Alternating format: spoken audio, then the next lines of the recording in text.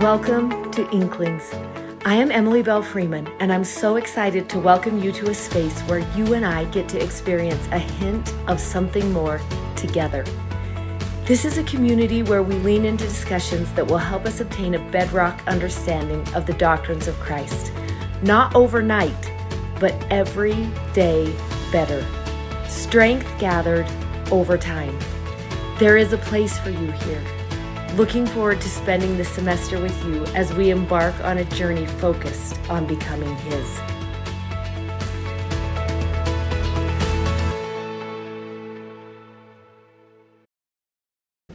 Good morning.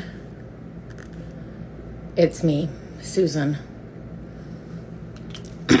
Emily is in Israel. Rio. So it's me. Hi, guys. Welcome to, happy Thursday. Welcome to Inklings. I'm so excited you guys are all here. Good morning. Happy Thursday. Is this a prank? You know what? It is. I actually stole Emily's Instagram account. And so it's just when she got called to be the Young Women's President, the first thing I said to her was, don't think this means I'm not stealing stuff from you still. Hello. Waiting on Tana. Oh, wait. You guys, I have not done an Instagram live for a long time. Let's see. Live Right Nutrition.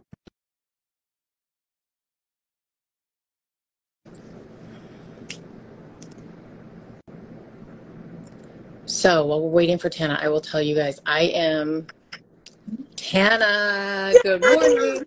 Good morning. I was just going to tell them how, what I do and how I came to be here this morning. Tell them. So I am, so I'm the founder and chairwoman, no longer CEO of Freshly Picked. And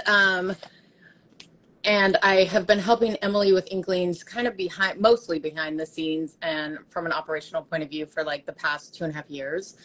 And now she asked me in January to help her with the Good News brand. And I'm way behind the scenes there. I really like to be behind the scenes. It's so fun for me. Yeah, but you're also so good up front, Susan. I know, but thank you. Thank you.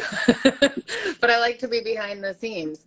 And we are currently in New York City. My family and I, we came out for a month and we are doing all the touristy things. It's super fun. She gets to be a local New Yorker. Yeah, locals don't usually go to Times Square at 10 on a Tuesday, but we did it nonetheless last night. So true. And I had to cover my 14-year-old boy's eyes a couple times. I keep walking. Everyone keeps walking. He's like, what is it? Oh my gosh, I'm so excited. Tana, how are you doing? So good, Susan. I'm so excited. I hope Rio feels better soon, but I thought, this will be so fun to do with Susan. You guys, Susan is just amazing. I know you all know that. And I was like, if any of you don't know, she is the one that's stealing all the baby Jesuses. If you follow Emily, you probably know that. But yeah, she's the one that is running behind all the scenes. I feel like Susan got me through this life crisis when my daughter went behind my back and did this. Susan's like, okay, this is what you're going to do. This is how you're going to love her. This is how Susan is like a dream to sit here with you. So anyways, I'm doing so good. And I'm so happy to be here this morning. Emily is in Israel leading her last tour for 5 years. So someone asked that. I saw. She is sad. She wishes she could still be here with you guys. And she also wishes she could still be doing tours in Israel, but they will not let her. Can I even say that? I don't know if I can say that. Yeah. They won't let her. I think she has to pick, where she's going to focus. So yeah, she is going to try to walk the Jesus trail. She'll do it, even if she has to, someone has to carry her. She's widening the trail. That's why she broke her foot, I think. We'll get a puller chair on there. Okay. So the talk we're doing is, tell us again, Tana, okay, you have it up. Doing President Eyring's talk, Finding Personal Peace. And it's on Saturday morning, the last talk of Saturday morning. Yeah. And it was So special. But yeah, he's so tender in all that he says and does. Yes. Okay, I loved this talk. So I haven't watched Inklings for a while. So are we supposed to do something first? I know there's like introduction. You were kind of introducing everybody who you were, which was great. And then what else do you want to say? What else do we want to know about Susan? We could talk about Susan a lot because she's quite incredible. Let's introduce Tana. Okay. Yeah. Tana Fox. I am Tana Fox. Yes. Okay, what do you do, Tana? I am a mother of 4 daughters, and I absolutely love studying the scriptures and, of course, all those wonderful things. I have a passion for knowledge in the scriptures and the second coming. I actually, my Instagram on here is Live Right Nutrition because I'm a sports nutritionist. So I work with a lot of clients doing gut health and rhythms and circadian patterns of eating and really getting in tune with your body. So that's what I also love to do. And yes, I saw someone had their lemon water this morning. I've been on Inklings for, I think this is my 3rd semester. So I've been on before, but it's fun. It's been a while because I was at the beginning of last semester. So it's fun to be back on. But yeah, I am a big proponent of lemon water. And I always joke, I'm like, and if you don't have lemon water, then you can just get a little bit of that lemon frosting. That's what Emily does. And I was like, no, but if you're Emily, you probably can. But anyway. Okay, I saw 2 things. Number 1, you guys were saying a scripture we're going to go over. Which one is it? John 14, 15 through 27. Okay. And that's and then the other thing is people were saying that, do I still have Emily's sheep? Yes, I do. Yes. And I couldn't, well, I mean, here's the thing. I was going to bring it back, and then Greg told me not to bring it back for a certain reason. And then I was going to bring it back, and then Greg said again, don't bring it back, mostly because Emily broke her foot, and he doesn't want her driving it around with broken foot. Because she doesn't like people to be the boss of her. Yeah, so if the Jeep's there, she'll be like, Greg can't be the boss of me. So I still have it. She will get it back when she gets back from Israel, I've decided. It's probably best that she doesn't get it until her actual cast is off, because she will. If there's anyone that will try to drive a manual car, a stick shift, it'll be Emily. It'll be Emily. Yeah. It'll be EBF. Yes, her. Okay, so what do you want to say about John? Oh, John. Well, I love the part. I know, because I think, Susan, as I dove into this, and this is what the scripture actually is in the talk. A lot of the times they aren't, but this scripture is actually in the talk. Yeah, it was like the first thing he talked about, right? Yes. No, the second one. No, yeah. Well, it was right up there after he talks about how he says that, finding peace is actually a miracle. So that's one of the first things that really stood out to me. And yes, actually, let's talk through that real quick. Yeah, okay. Okay, so I defined both of those in my notes. Mm-hmm. Because I loved miracle and finding together. And they brought a lot of things to mind. So for miracle is a gift from God, number 1. And I want you to add to it when you think of things. Yeah. You don't earn it, but you can expect miracles. We've learned that from the prophets. Yes. And I love both of those things. And I've had times in my life where I've asked for a miracle and I've gotten them. As simple as a lot of times mine is with money. And I don't know why. I think we all get different answers from heaven through certain things. But I can remember the first time one of my prayers was answered when I was really young and I had lost my tithing money. Oh. And so I prayed for a miracle to find it, and I found it. And that was amazing. And then a couple of years ago, I had a massive scale miracle that I needed that I honestly could not see a way out of. And the miracle came, and I had attorneys and accountants helping me with this problem. And from top to bottom, these are men and women with 25 years experience each. They're I've never seen this happen. This is so unusual, but it was a miracle where I was able to get a gift from God. And so I love the word miracle. And then finding is such an interesting word too. But wait, what do you think about miracle? Well, no, I just didn't really associate that finding peace was a miracle. But if you think about in this world today where there is so much chaos, of course it's a miracle, because peace is something that I think we all are on this quest for it. I think he says in there that all of us are seeking this and he will give it to us. But I never associated that peace was actually going to be a miracle. That's, to me, makes peace even more magnificent. So when he talks about peacemakers and peace givers, I just hadn't put those two words together before. I love that. I also love the word finding. Yes. I do. Like, I think of it as like a map, right? Like, or something, again, you don't earn, but you make an effort towards. Yes. And I think I love, for me, that's been like a shift for me in the last year, is understanding from God. A lot of my prayers have started with, you didn't earn this. Yes. But this is a gift, or you can't earn this, or this is not something you earn. And we'll talk about, because there was another part where we were going to talk about my mental breakdown, because I had a mental breakdown a few years ago. That goes along with you talking about, we think we can do so many things to get this peace, to earn this miracle, to receive this, because look what I've done, so now don't I get this? That transactional type of a situation. Yes. And it's or hard when you're struggling.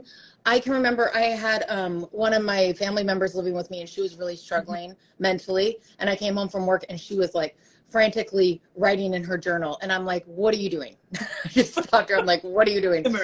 And she's like, I had a hard day and I feel like it's probably because I haven't been reading my scriptures, and I went to the temple and now I'm journaling. And I'm like, you're not going to write your way out of this. Right. You need to rest. Yeah. You need to chill. You need to rest and just be still. Yeah. And I feel like those are such important words of, and he says them to us as commandments, like peace, be still, rest, you know? As you're saying that, today actually is the start of our new kind of mantra for the month, to actually feel his love and feel his peace. And sometimes if we're in the go, trying to look for peace, look for this, do this, move this, arrange this, get this done, we don't actually take that time to rest and to feel peace.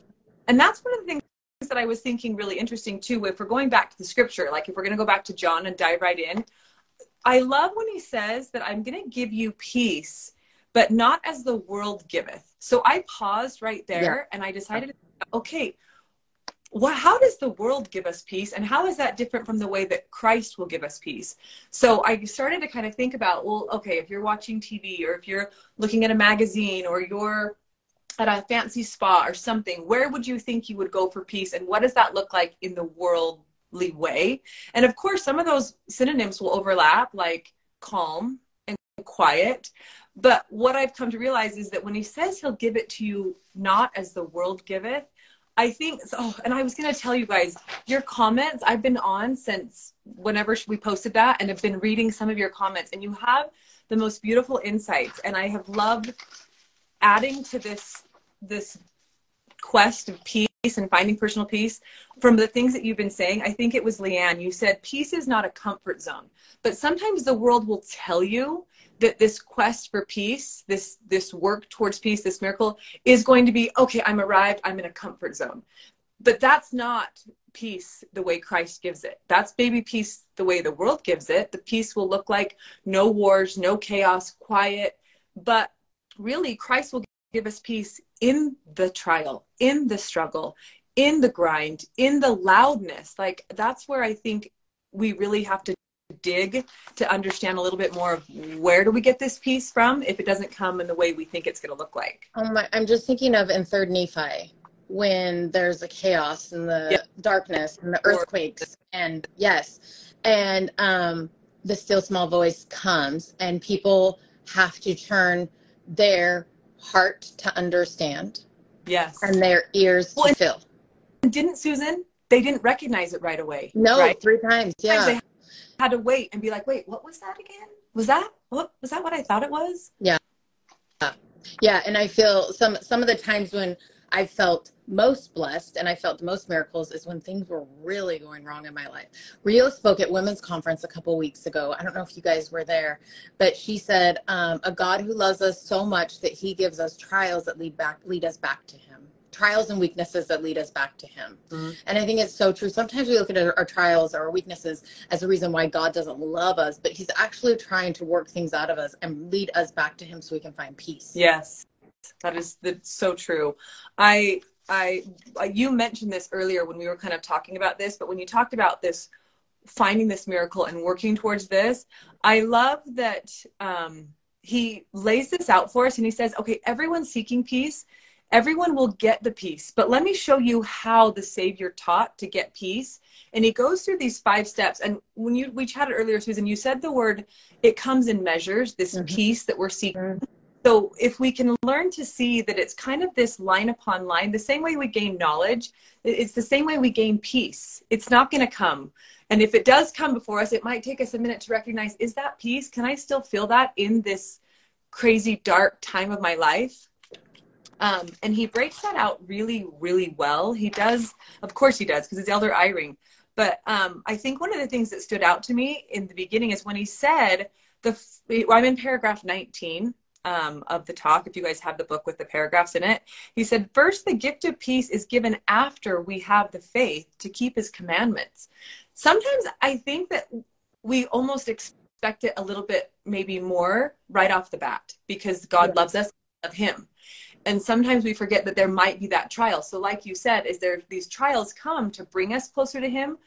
Let's not actually forget that life is not going to be this comfort zone and this wonderful, dandy, path that we walk on. But there's going to be, something is going to test our faith. That's what he says right there. It won't come until after we have the faith to keep the commandments.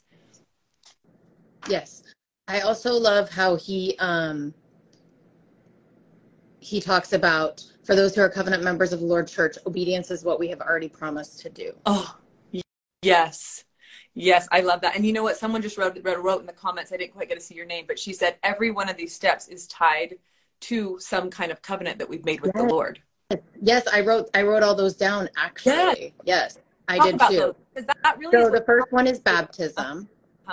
And then I want to say the second one is the gift of the Holy Ghost. Yeah, he says the sacramental prayer, which is close to our baptismal covenant.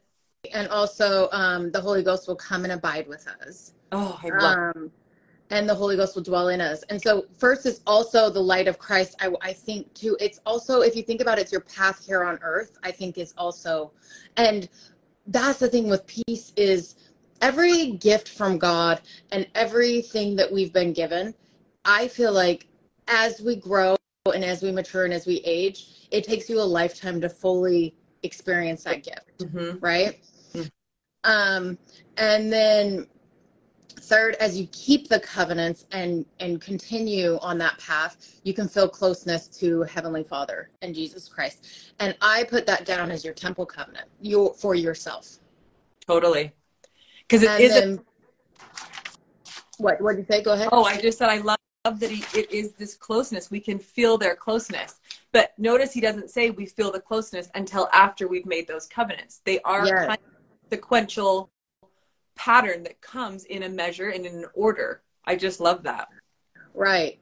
And then fourth, keeping the Lord's commandments requires more than obedience. We are to love God with all our heart, might, mind, and soul.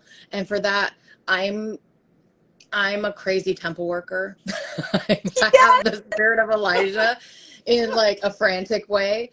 And so I always think that loving God with your heart, might, mind, and soul, for me, that's gathering Israel, always.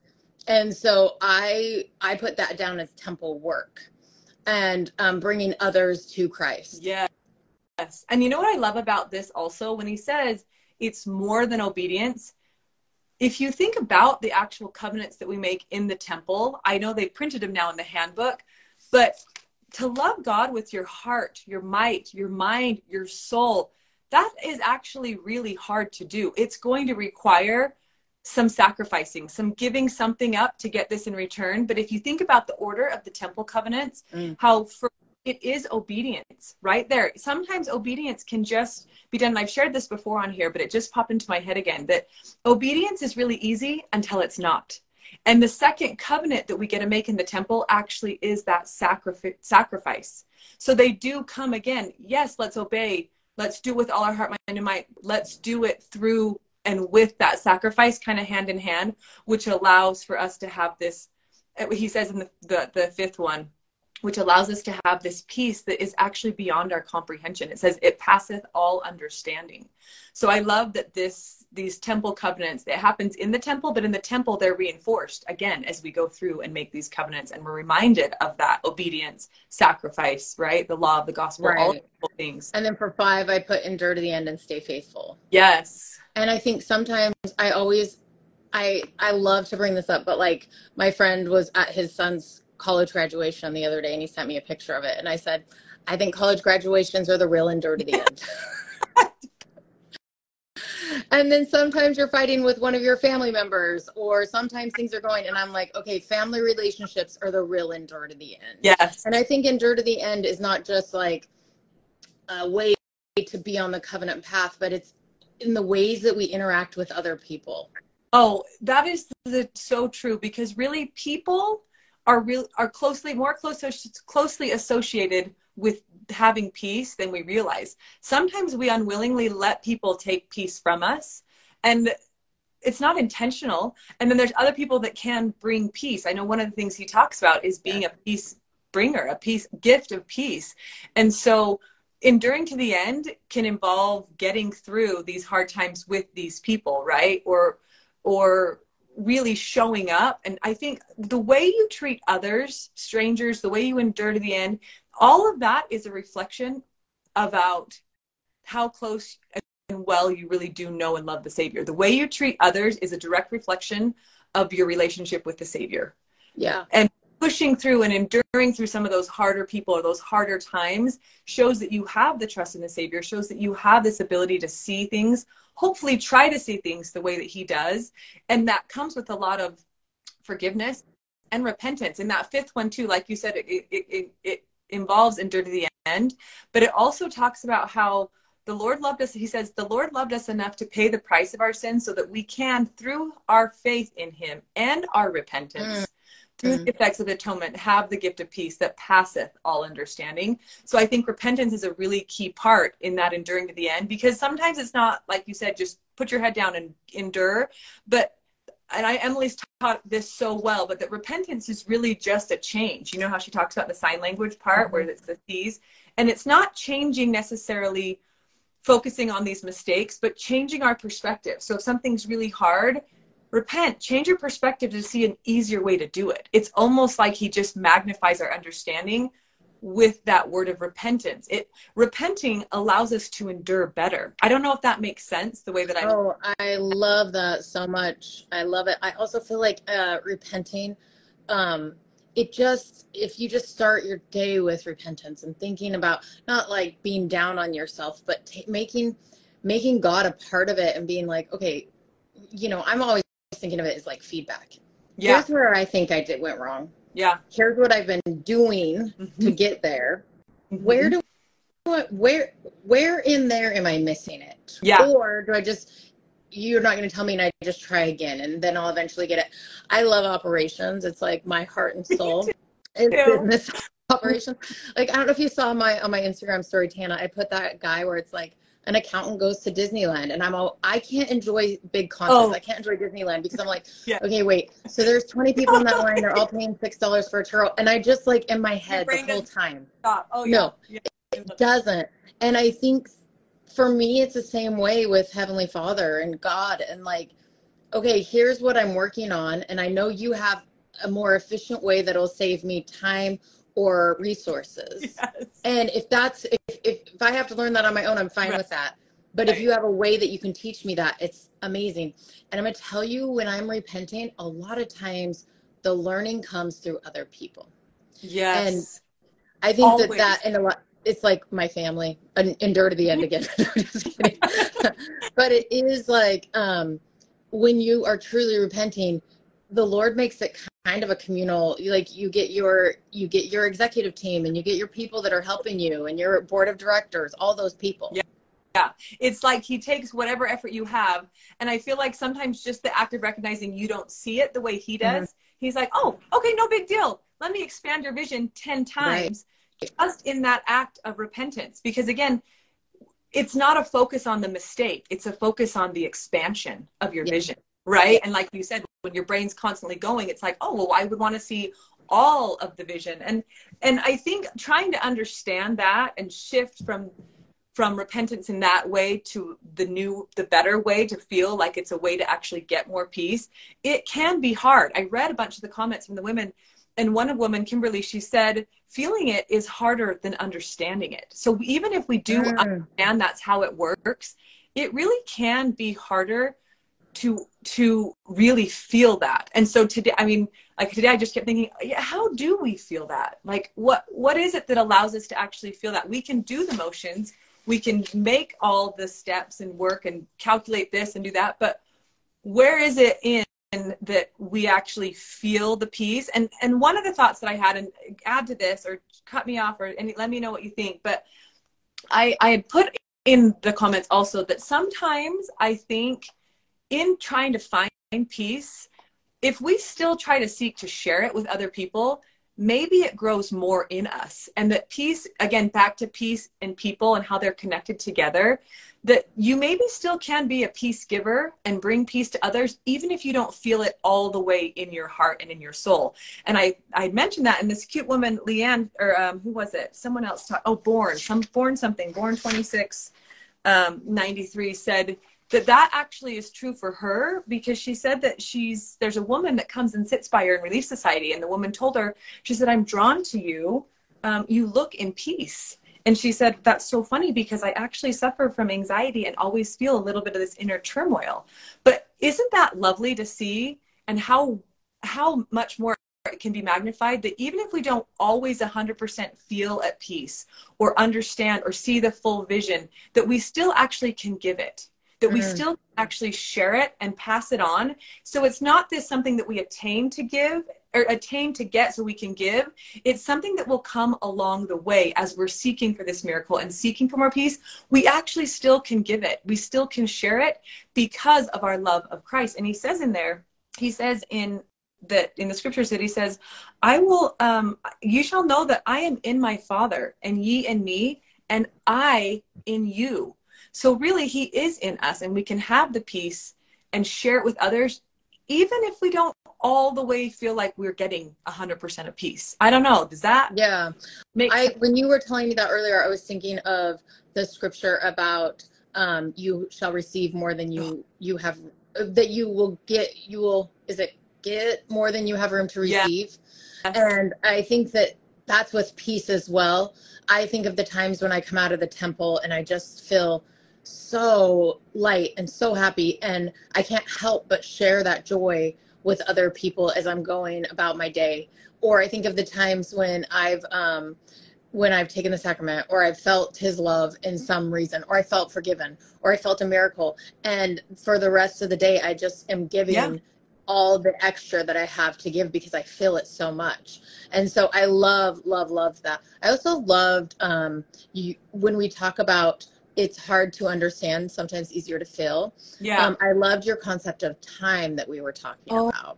Oh, I know. Did that make sense? So I loved it, because I think that I thought it was good. You don't have to share if you don't want, but I thought it was good. No, I'd love to share. I wish I had the source, but there's a part in Elder Eyring's talk where he talks about, I'm in paragraph 25, and he says, some of you perhaps perhaps many are not feeling the peace the Lord promised. You may have prayed for personal peace and spiritual comfort. He says, yet you may feel the heavens are silent to your pleading for peace.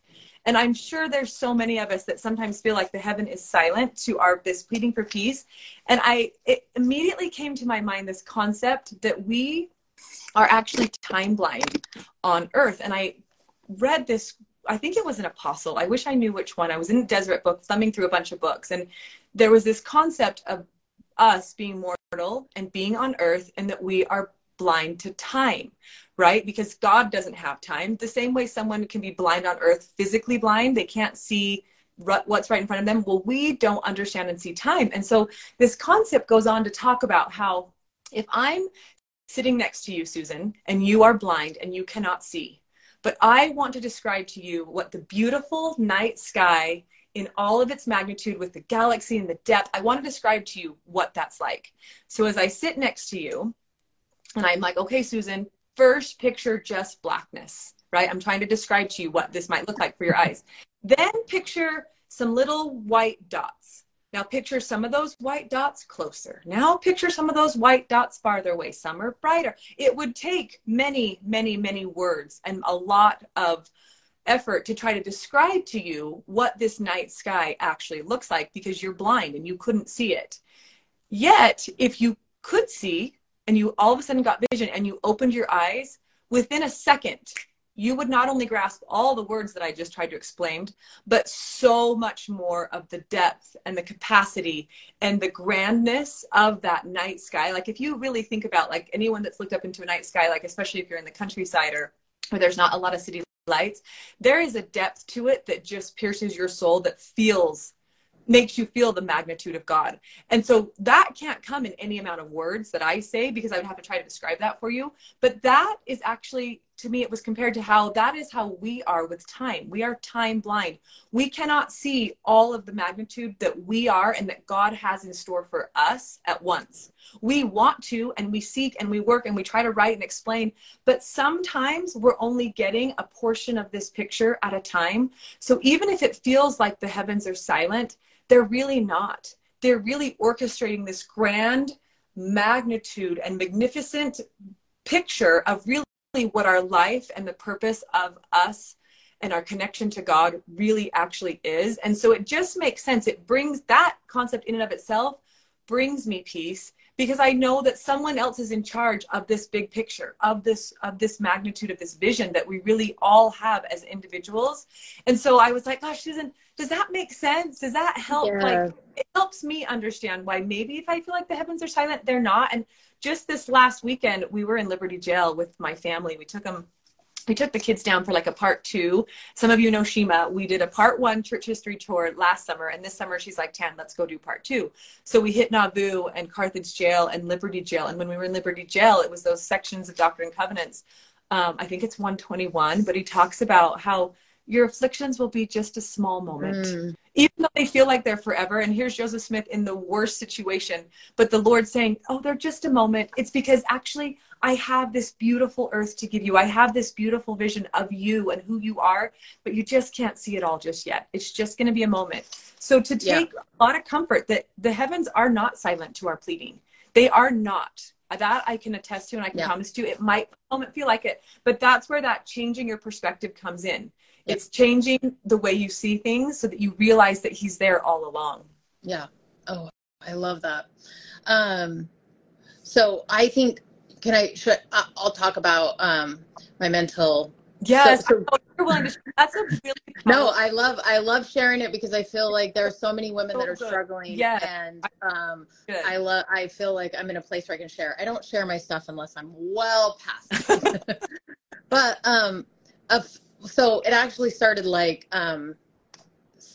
6 years ago. I had some big traumatic things happen in my life and in my business, and personally and professionally, just really hard traumatic things. And if people don't know, you were the one that went on Shark Tank. I know you initiated this, but did the whole fresh and you were like this iconic, one of the first people to get on Shark Tank, have them buy your business and explode into this beautiful e-commerce business that is thriving. So Susan has so much experience and so much wisdom, but this story means more when you kind of know a little bit of that too. Thank you. Thank you, Tana. And, we were struggling with a lot of, it was a really hard, dark time. And it took me about 3 years, but professionally and personally, I got through it. And it was constant fight or flight. Every day I was waking up, I was solving new problems. Every day I was going to bed feeling like, okay, I got everything done. Then the next morning it was more. And so I really wrecked my body. And in August of 2021, I had a full mental breakdown, which I'd never experienced. No one in my family had ever experienced. But essentially what had happened was I finally felt safe in all of the aspects of my life. And so my doctor thinks that what happened was my body was like, okay, now that you're safe, now that your family's safe and your business is safe, you've not been treating your body well. And so it's time now for us to pay attention here. And it started out as just constant anxiety. I'd have 2 or 3 panic attacks a day. And then that escalated to a constant state of anxiety to the point where I didn't know what was real or not real. Yeah. And I started to lose touch with reality. And when you are in a crisis level like that, I needed to get on medication, but actually getting on medication is scarier when you're at that crisis level. And so I needed round the care watch. And while this was happening, my routine has always been get up, read my scriptures, write in my journal, go to the temple once a week, go to church, say my prayers, do all, like, I have a routine that keeps me on track spiritually. And as my mental health started to decline, I thought that if I could ramp up my routine, that I could kind of, that I could offset the effects of my mental illness. And what it did was it actually made it worse. And instead of just worrying about things on an earthly level, I was like worrying about things that I just had no business. Not no business, but it was just making everything worse. And the answer to my prayers at the time was that I just need to be still. Just stop. And so I stopped going to the temple. I stopped reading my scriptures. And I also only went to sacrament. And I spent a lot of time knitting. And I spent a lot of time reading Agatha Christie books. And I spent a lot of time in Downton Abbey. Yeah. But I just needed to be still, because what I was dealing with was a chemical imbalance in my body. And I needed to let God heal me.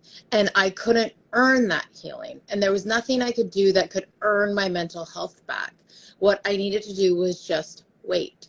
And it was hard for me as a doer, as someone who optimizes everything I do, as I have a list when I wake up. What helps me go to sleep at night is if I go through my list that I'm going to do the next day. Like, this is my life. And so this was so counterintuitive to everything that I believed about myself, everything that I believed about how the world worked. Mm-hmm.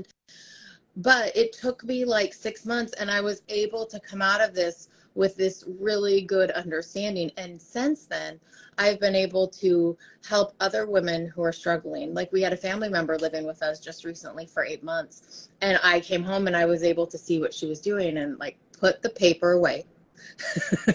Put it away, chill, have peace. But it is something that I just really want to iterate that again, is that you can't earn it. It is a gift. It is a miracle, but you can make efforts towards it. And sometimes your effort can be little and God's going to make up the difference. And sometimes your effort is great and God will make up the difference. And either way, when you make your effort, you are going to have profit from him at the end of it that you can give to other people. So true. And that's such a beautiful story. Thanks for sharing with it. There's a lot of women that relate as you're talking. They're like, oh my gosh, this happened to me. Oh, I had this.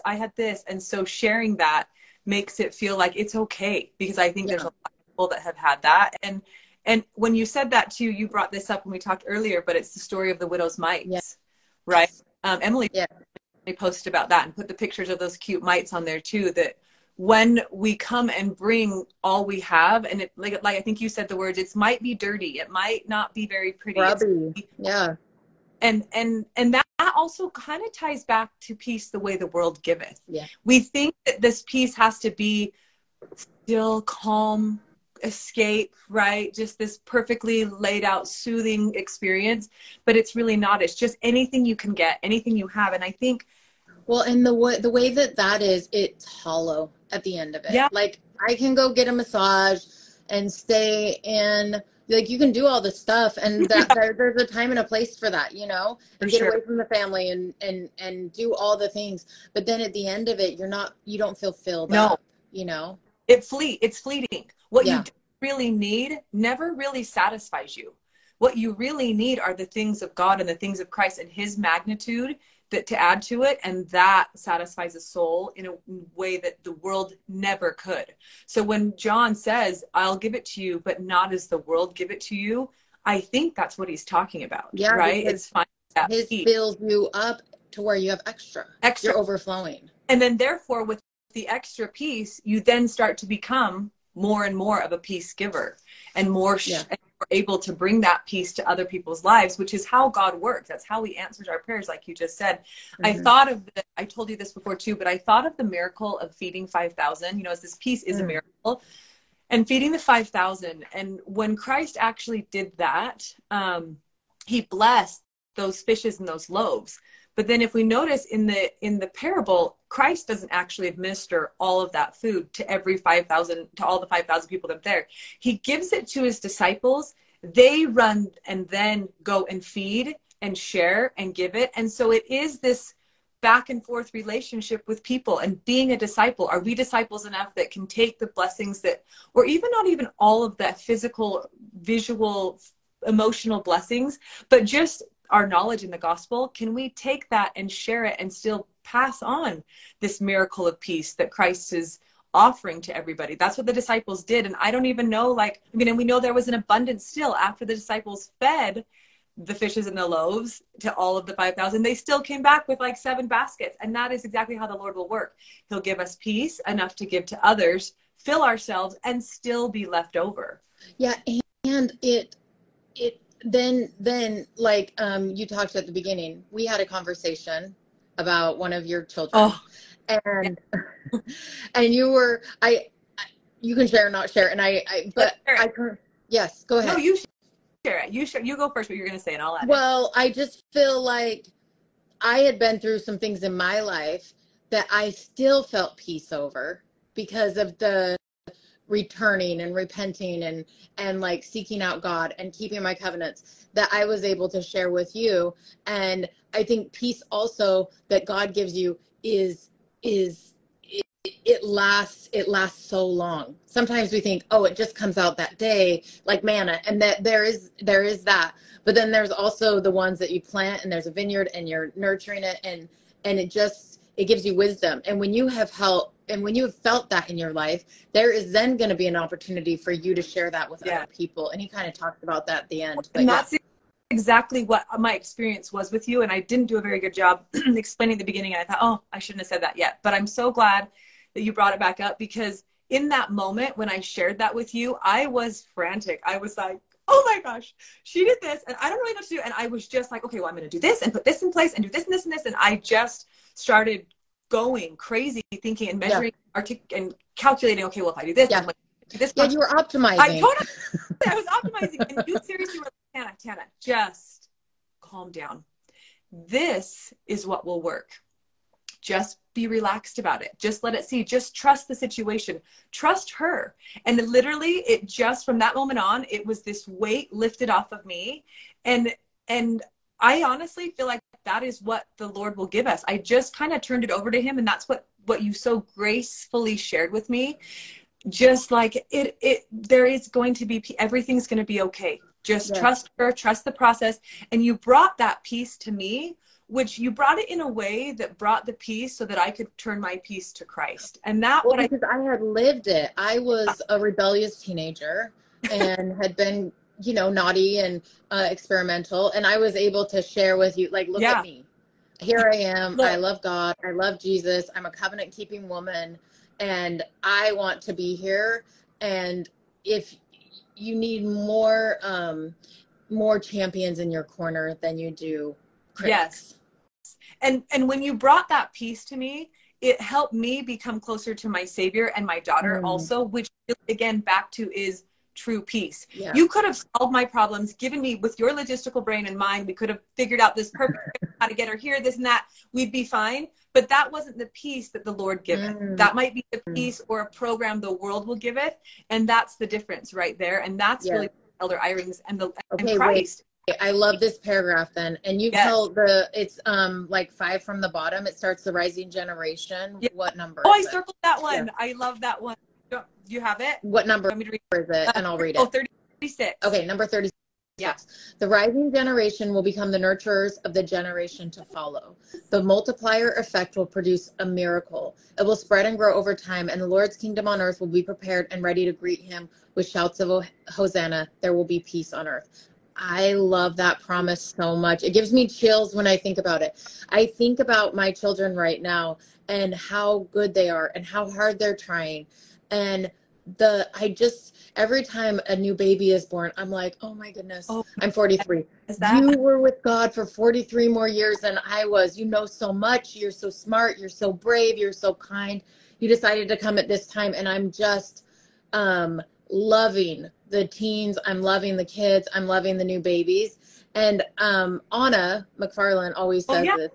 She's like, don't talk mess. Oh, I was going to say crap. I'll say crap. Emily wouldn't say it, but about the rising generation and all the problems they had. It makes them think that something's wrong with them. Nothing's wrong with them. They were saved for this time, and we need to lift them up and expect that of them and put them there. Not put them on a pedestal, but like remind them of who they are. Well, something I've noticed about my kids is they don't question if God loves them.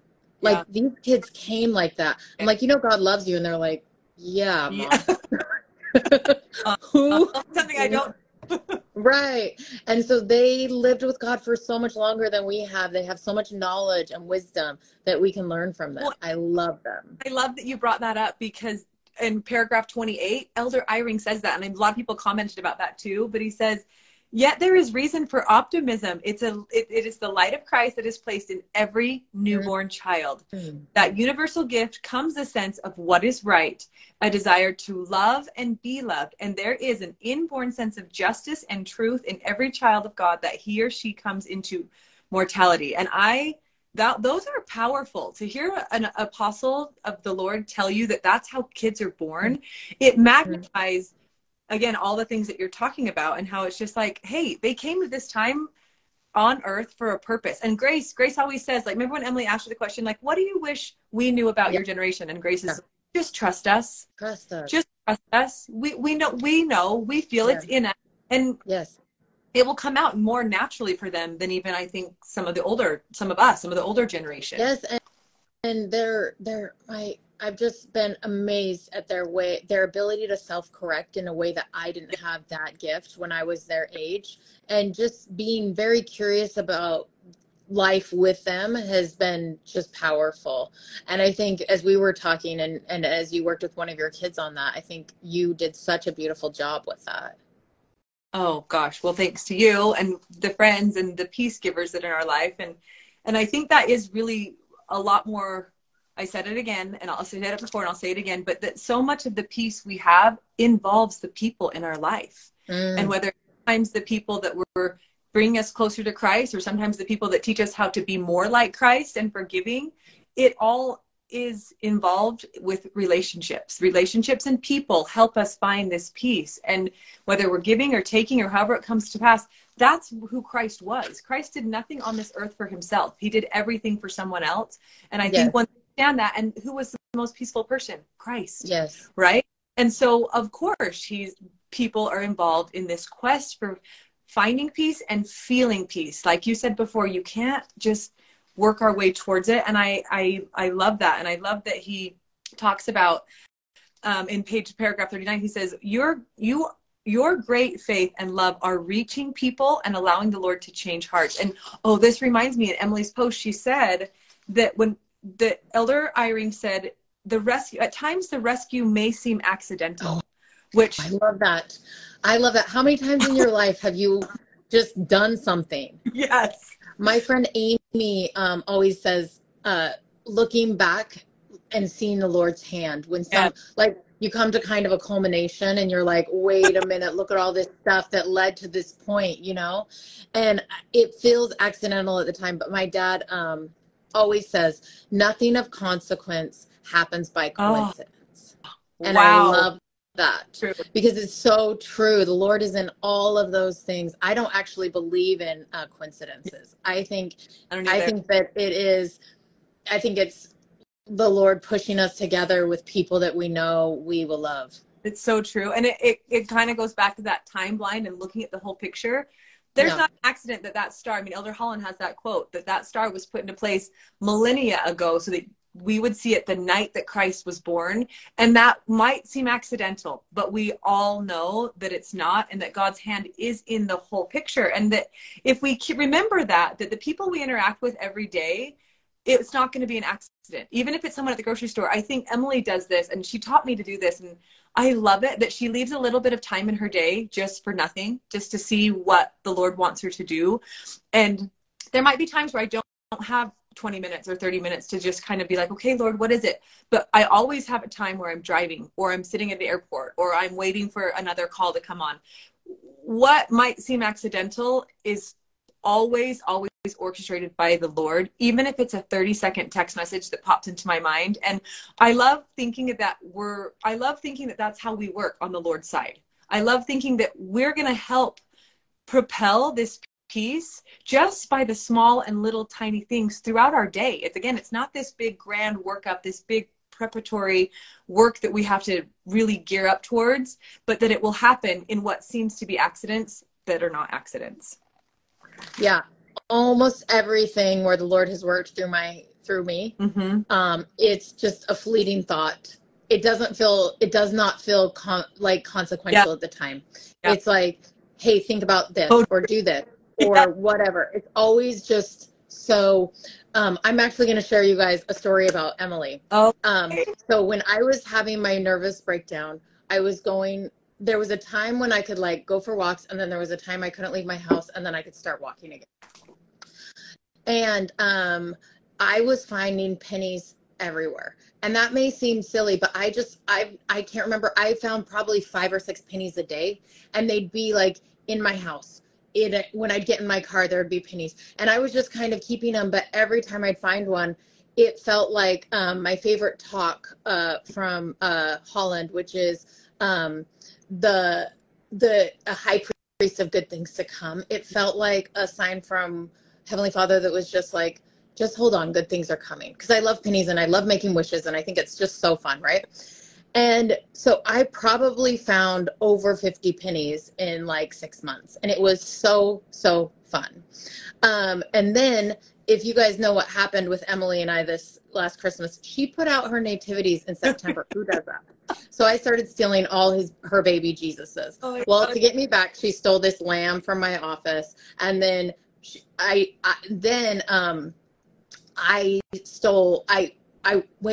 did I take after that? Oh, I took more Jesuses. Then she took all your right shoes, remember? No, first she took my San Diego Padres hat, and Christian and I were going to a Padres game, and they were in the playoffs.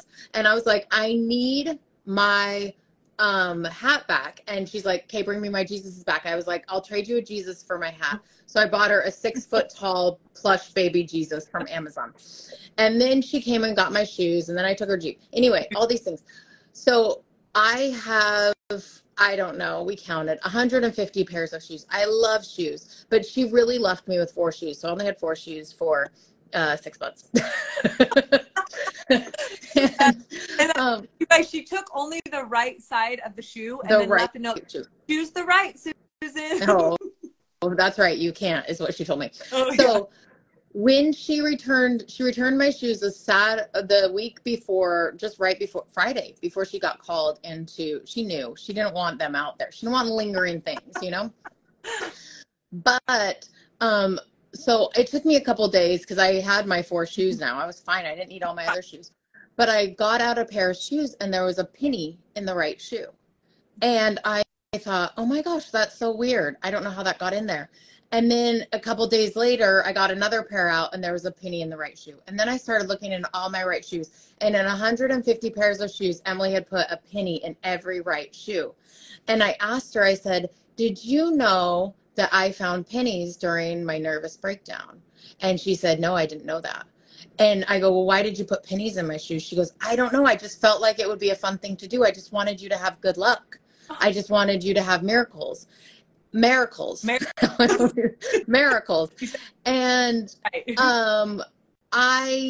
it was such a tender moment for me that she didn't realize would have such a big impact on me. And I still think she thinks it's like this cute thing, but I can tell you right there that each penny, and I did not take them out.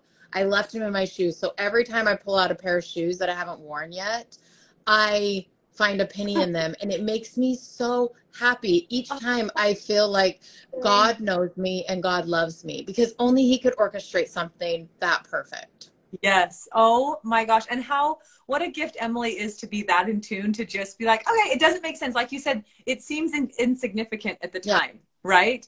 But he's orchestrating something grand for someone else. What might seem like coincidental, oh, let's drop a penny, or an accidental thought or something. That is the sweet story. Oh, it still makes me happy. I forgive her now for everything she's ever done. Well, I'm sure she'll forgive you once the Jeep gets back into her house or her garage. I'm sure she'll do the same for you. Well, and then it reminds me of that story where it says he's on a trip, and then we'll just talk about this and then we'll close. And he asked to see a picture of her family, and they talk about the adult daughter, and he was struck with the goodness in the face of the girl in the picture, and he felt impressed to ask if he could have her email.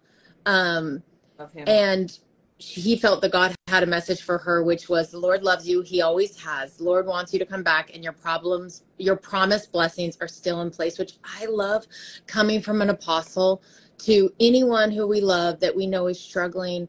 Us at times, this promise is for us at times. This promise is for our children at times. This promise is for anyone we love.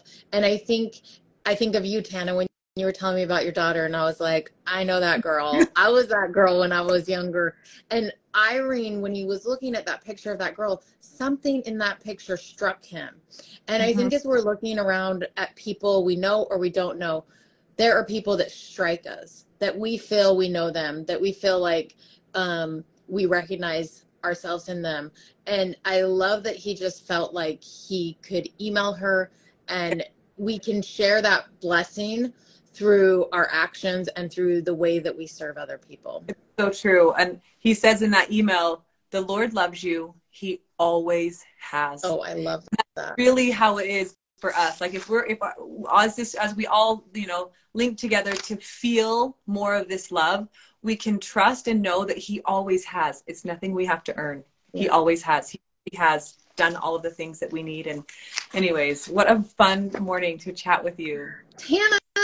This is so fun. And I can't wait to see you in July for our sewing date. Susan's going to teach me how to actually sew a zipper. I love sewing, but she's going to be like, Tana, we have to put zippers in pillows. So maybe we can share about that. I think Emily's going to come too, so we can all learn how to sew a zipper into a pillow. It's so easy, and it's going to change your life. Oh, I don't know. It's so easy. You just need a zipper foot, and then your life's way better. I don't even know what that is. No, I'm just kidding. It's for your sewing machine.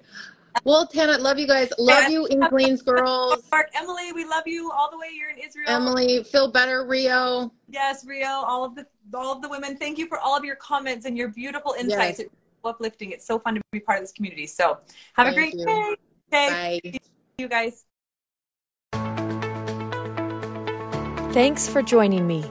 This podcast is taken from our Thursday Inklings discussions, which happen live on Instagram at inklings.institute. If you loved being here, I'd love to invite you to go even deeper with me, get reminders, and enjoy first access to all our events and gatherings by going to emilybellfreeman.com/inklings.